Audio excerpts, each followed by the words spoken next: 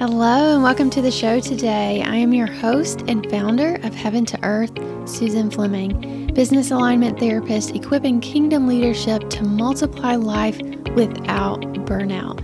Don't forget to hit that subscribe button so you don't miss a thing.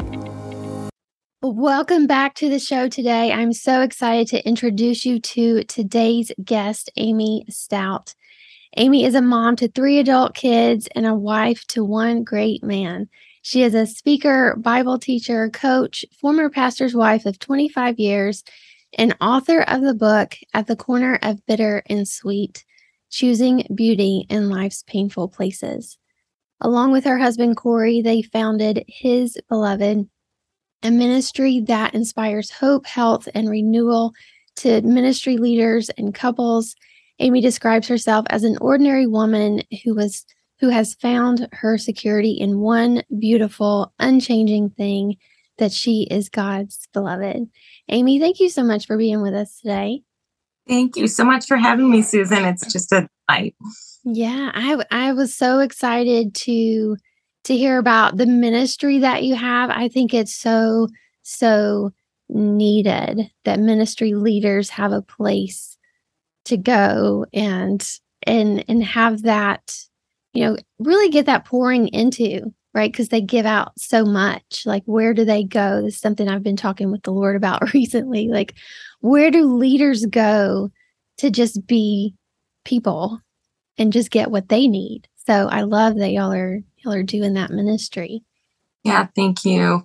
It's so true. They need a safe place where they can just be real and vulnerable and have it be okay to not be okay sometimes, and to just be nurtured and to say, I need help. And I want to, how do you admit that when you're a shepherd and a leader and it's supposed to be spiritually all put together? And so, the gift of encouragement and just inspiring hope and health and healing is just a passion of ours, because we've been in ministry so long. We just have a real heart for that. So yeah, and we will get more into that life of ministry that you've been in, but I wanted to start today with the book. It's just wow.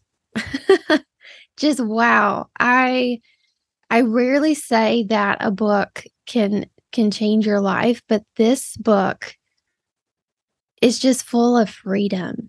Getting a little emotional. It's so full of freedom if the women who read it will just grab hold of it. And I just want to give the name again for anybody listening. It's At the Corner of Bitter and Sweet, Choosing Beauty in Life's Painful Places. Talk to us a little bit about how this came to be. It was really a book that was written over a couple of decades, actually. I had no idea that I was starting to write a book, but as I would journal or just things would come to me, didn't realize I had those writing gifts or talents, if you will, or some of my spiritual giftings when they didn't have an outlet of whether it's preaching or prophesying, that kind of thing. It would come out more in paper form. And so it just really, at some point, I just finally thought, I don't know if I can write a book, but I know I'm supposed to try. And so I didn't know anything about publishing a book, but yet I just finally had this nudge from the Lord that I couldn't ignore, that it was time to start compiling years worth of lessons and painful places, and how God just gave me really the choice whether I was going to walk down the road of bitterness and ugliness or choose beauty and the sweetness. And we're all always at those intersections, right? Because we all face painful places. We all face those intersections of life of like, which way am I going to head? And so it was kind of my life story in many ways. And it was just time to write. I'm a firm believer that everybody has a book in them. It's just a matter of taking that time to do so. So yeah, the lessons along the way of life and how God has been faithful to me. But I always say I'm not God's easy child. So he has had to teach me things the hard way, and I've been around a few mountains too many times. Nevertheless, he's patient. So yes. And I find that I've run across more and more women, I would say within the last decade or so, that it is their journals that have become their books. So I love that I didn't know that, until you just shared that, that it Yeah. was coming from your journal. But man, yeah, I journal as well. And I feel like there's a lot of times the Lord will take me back to previous entries and be like, okay, talk about that today. And I'm like, share that with people. What? So true. No, I think that's a really good reminder to people to be faithful with, sometimes I tell women that are thinking about writing, but I'm like, just write, just start. Don't worry about how God's going to use it, if you ever will, whether it's for your granddaughter someday, or when your 3-year-old girl becomes 33, or how it's going to come together, whether it's a book or a podcast or a Sunday school, whatever it is, just get down what God's got for you before you lose it. And then trust him with whatever and however that's going to manifest itself later, if at all. But the important thing is just in that moment when it's fresh to say, yeah, I gotta get this down because it's important. Mhm. Yeah, for sure. I know, 'cause I'd initially started journaling, to have it to give to my son. That was the plan. So, it's been interesting to see how the Lord has used it since then, but You said that about your son. I don't mean to just say daughters important. When I gave my book to my son, when I'm gonna cry. He's 25 now, but he read it like in two settings. He was so encouraging about it, and just said something like, "Mom, that's like the best book I've ever read," or something. Not that I don't know how many books he's read, but anyway, he just said, "I like your writing style." But mm. um, absolutely, God wants us to impact our sons too, and the words that we say aren't just for women and our daughters. Well, in the first chapter, you bring up this story of the ugly duckling, and you propose to us that we have it backwards. And you say, sometimes beautiful people slowly, unknowingly become ugly over time. Not because the mean things bullies say are true, but because we start believing that they are. Belief births behavior. Behave a certain way long enough, and you will likely make a way of living out of it. Mhm. This jumped out at me. This is something I talk to my clients about all the time. All the time. Belief births behavior. Mhm. And I usually talk about it, more from the neuroscience standpoint and what we see happening in the brain, but you talk about it here in how we actually see it play out in life. So can you talk to us more about your experiences with that? Yeah, I think I used to look at like old women and just think, oh, they're just so crabby and harsh looking and just scary. And then years and years go by, and I get to midlife, and I'm going, oh, life just got to them.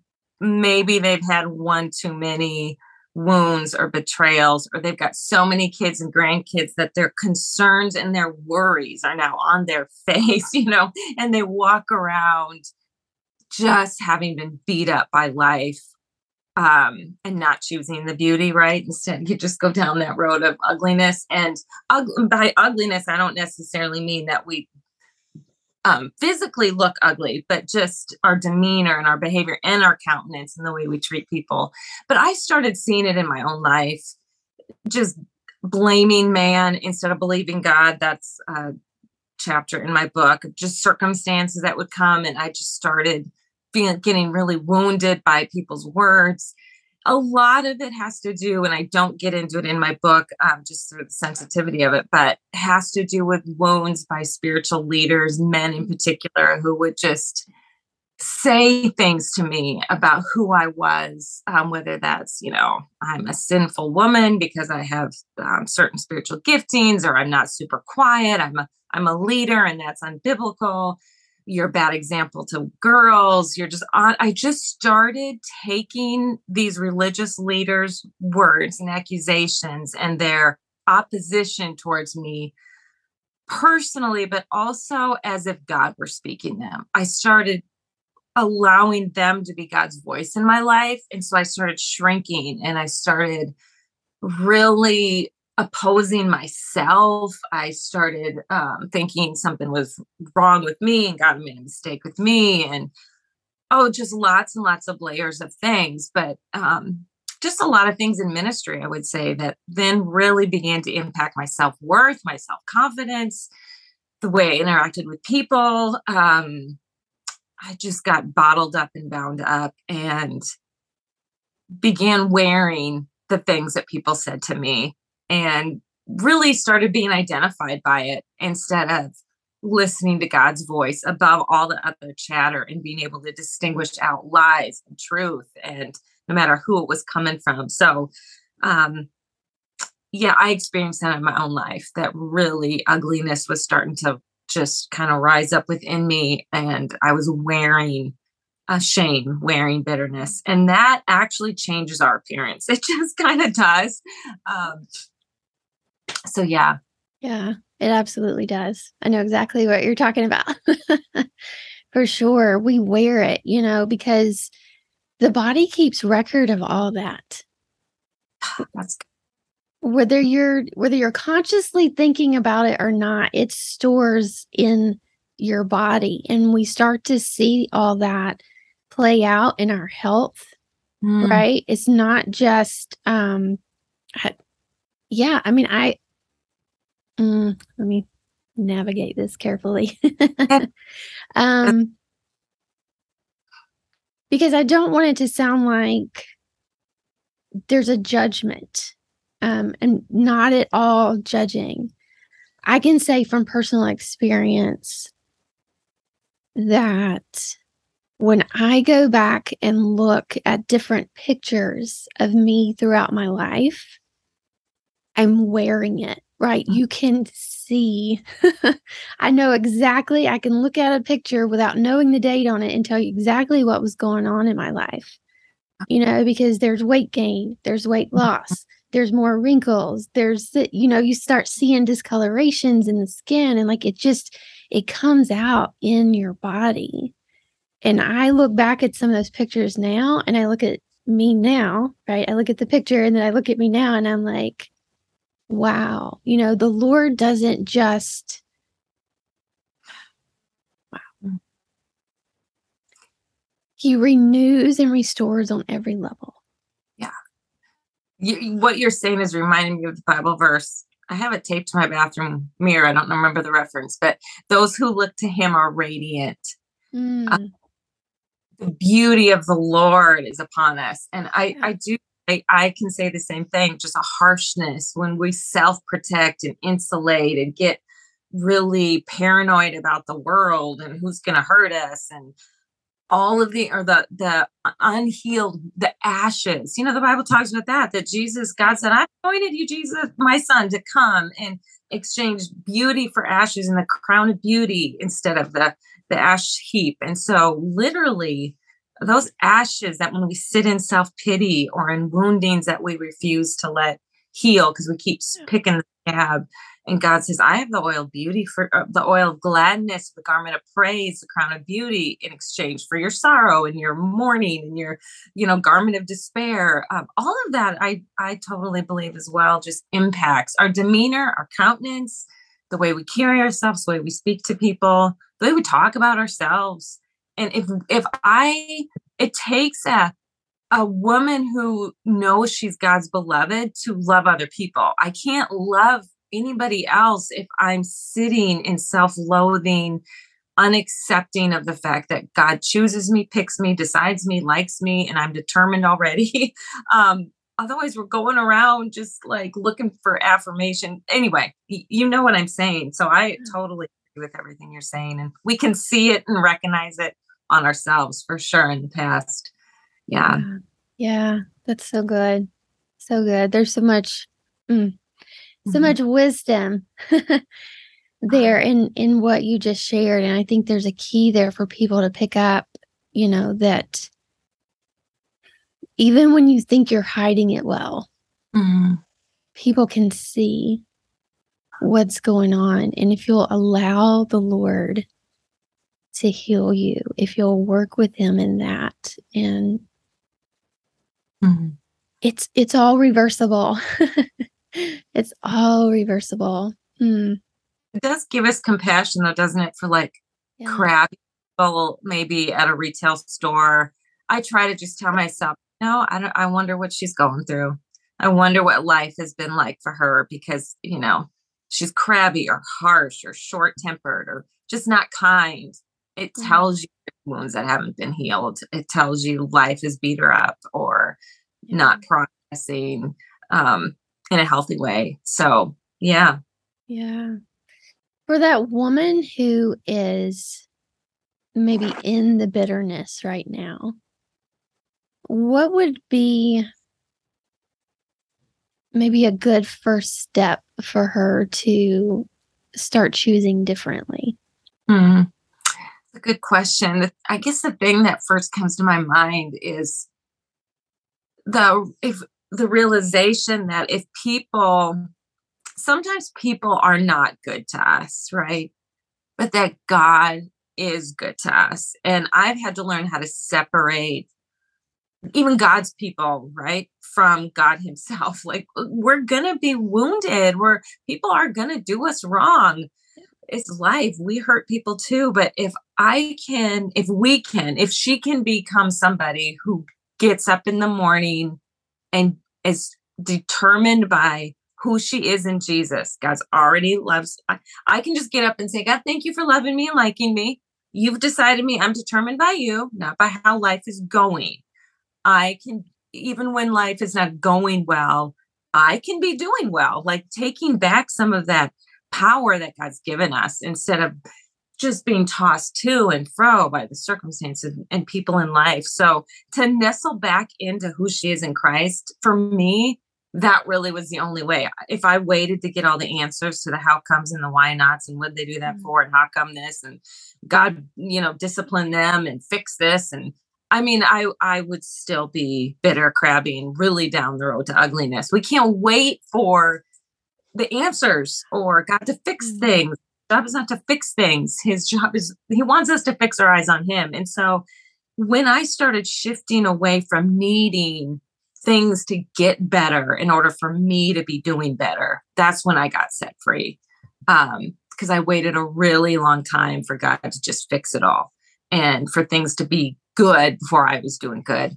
So if you're in that place of bitterness, I would just say, boy, run into the embrace of Jesus and let him tell you once again that you're his beloved, that you're okay. He likes you, he loves you. And you know what?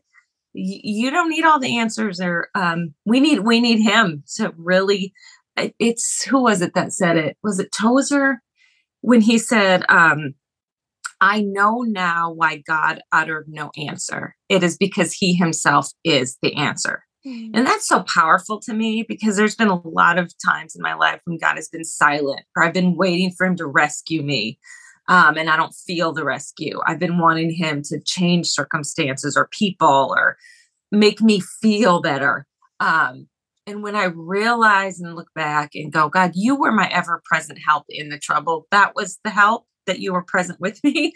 And you are the answer. You are enough and you've given me everything I need. So I think it comes back to just functioning as his beloved girl Mm. and get back to those basics is what helps us then have victory. Mm-hmm. Yeah, I would 1,000% agree with that. That our identity is foundational. Yeah. It really is. We have to know, not just know, but accept, Mm. believe who he says we are.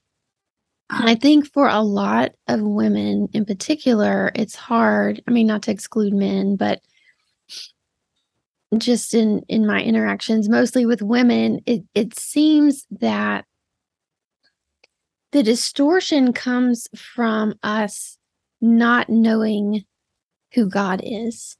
Mm. Like our perception of him is wrong. And so when you think about, well, I'm made in his image, if you don't see him rightly, if you Mhm. don't know his character and his nature and who he really is, then you're not going to see yourself rightly. And it's Yeah. so easy to let other people's opinions come in and tell you who you are. Yeah, that's good, Susan. That's so true. It really is. And just knowing Christ, I mean, Paul says that, like, I consider everything else a loss compared to knowing Christ. We do. We need to Yeah. know him.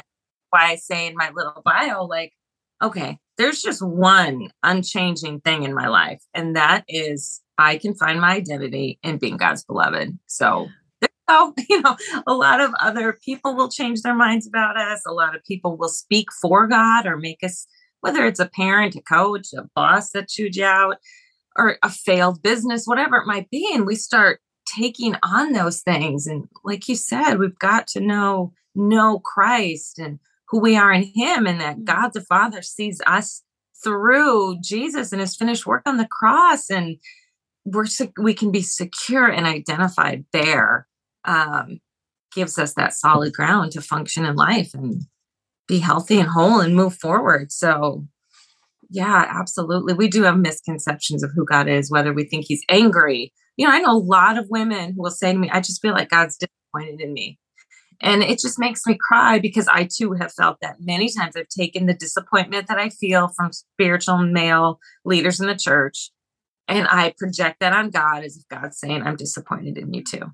Or, somebody maybe from a experience in high school or whatever it might be, where you just feel like God's mad, he's disappointed, like it's not safe to enter. I've been in seasons in my life where I literally, if I were to picture, I'm just going to be in a room alone with God, it's just me and him, and my head goes down, not out of worship, but out of like shame and like, I don't know, I'm scared. Like, wow, do I feel scared to be alone with Abba Father God because I'm afraid he's disappointed or mad or disgusted or Mhm. fed up with me? Or do I just see him open arms, pat his chest, like, come here for a hug?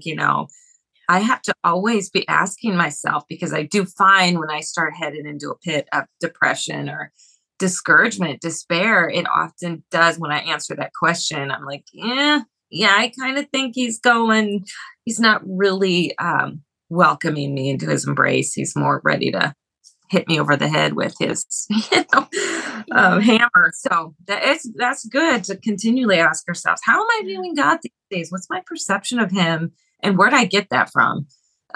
Yeah. Yeah. Yeah. And I think, like you said, our our perception of him often comes from people in our life that Mhm. we've transferred that idea of who he is from someone that we know.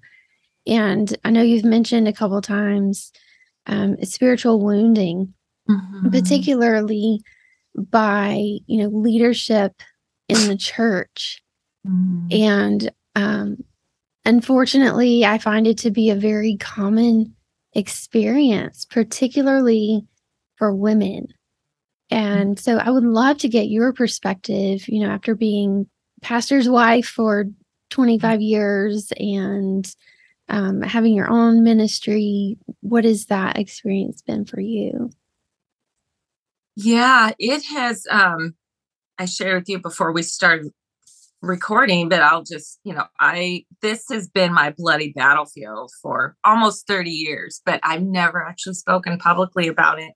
Um, just the timing hasn't been right, but I do am feeling more of a nudge that it's time. I don't know if I'll start a YouTube channel or just hop on Facebook Live sometime. I'm not sure, but I am sensing, like you are, that more and more women are coming out of the closet, so to speak, to just have this discussion. And so it's been a long journey for me. I right, so been a pastor's wife for 24 years. The last 2 years, my husband has been out of full time ministry. As far as the pastorate goes, I grew up in a very traditional home. So did my husband, southwestern Minnesota, where like drinking's wrong, playing cards is wrong. Well, my husband's family anyway. Can't go to movies, no dancing, all this very traditional roles. As far as, like, I was taught in my home by my father, who's pretty much he'll declare he's a male chauvinist, but he has a good heart in that he elevated highly the value of women in the home to the extent that women should not have careers. Daycare centers were the most evil place on the planet. Any woman that went to college desired to be some career woman, and that wasn't godly. And all of that, I grew up in a home like that. My church, I don't remember any women leading. It was always men. Women were in the kitchen, cutting up the bread in nice squares for communion and pouring the juice just right in those little cups from the, this wasn't easy like it is now with the rip-off tabs. But anyway, doing the potlucks and the children's church and all of my teachers in Sunday school were women. So that was my view of women. I don't remember being taught from the pulpit that women can't teach, preach, prophesy, use oral spiritual giftings, just play the piano, go in the nursery and fix the food. But that was the culture that I grew up in. So I'm in high school. I feel a call from the Lord into full-time ministry, but I don't know what in the world that's supposed to look like, because what do women do in full-time ministry? So to me, I translated it, I guess I'm supposed to be a pastor's wife, which is a little bit of an issue because you need a pastor, you need a husband to be a pastor's wife. But I didn't know what else. I didn't feel called to the mission field at all. But I didn't know what to do with myself. I was like, I don't know. So I go to Bible college. It's not exactly blessed, I wouldn't say necessarily, in my home to go off and do that. I should, just aspire to be a mom and a wife. But nevertheless, I went off. But there's nothing really to major in. So I proclaimed a world missions major. I don't know why. I didn't want to be a missionary, but it was either that or CE, Christian education, basically children's ministry. And I didn't feel called into that. So I just really didn't know what to do with myself. So fast forward, my husband and I get married. He's called into ministry. We feel called together to do this. We're sitting in our initial interview with the denominational leader, first accreditation, licensing, and then ordination. For some reason, the wife has to be part of this interview, though she has no role, mind you. She's not given any place in ministry, but she must be interviewed and critiqued. So he asked us a question. He said, why are you committed to, why do you feel loyalty towards, and then our denomination that we were part of. I just, out of the sincerity of my heart, just said, I don't feel a commitment to the denomination.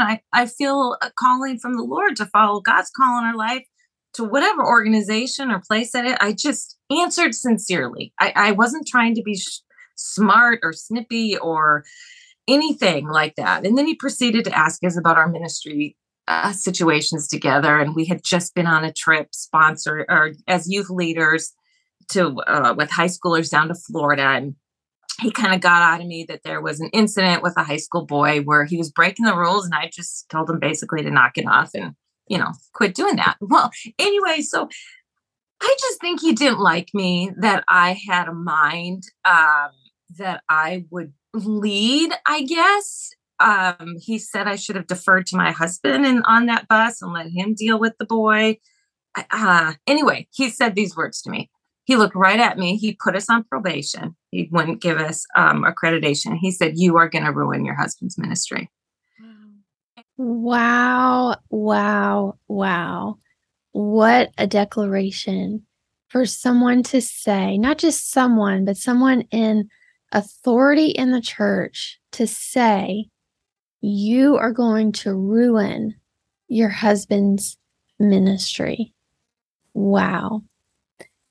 Well, I'm going to leave you on the cliffhanger right there for now, and you'll have to tune in next week for part 2 to see how this gets resolved and find out more about what Amy is doing now. Thanks so much for tuning in today. If you want to learn more about me or any of my guests, all of the links are in the description below the video. Don't forget to hit that subscribe button and share it on all your social pages. Until next time, remember that you have the power to multiply life without burnout.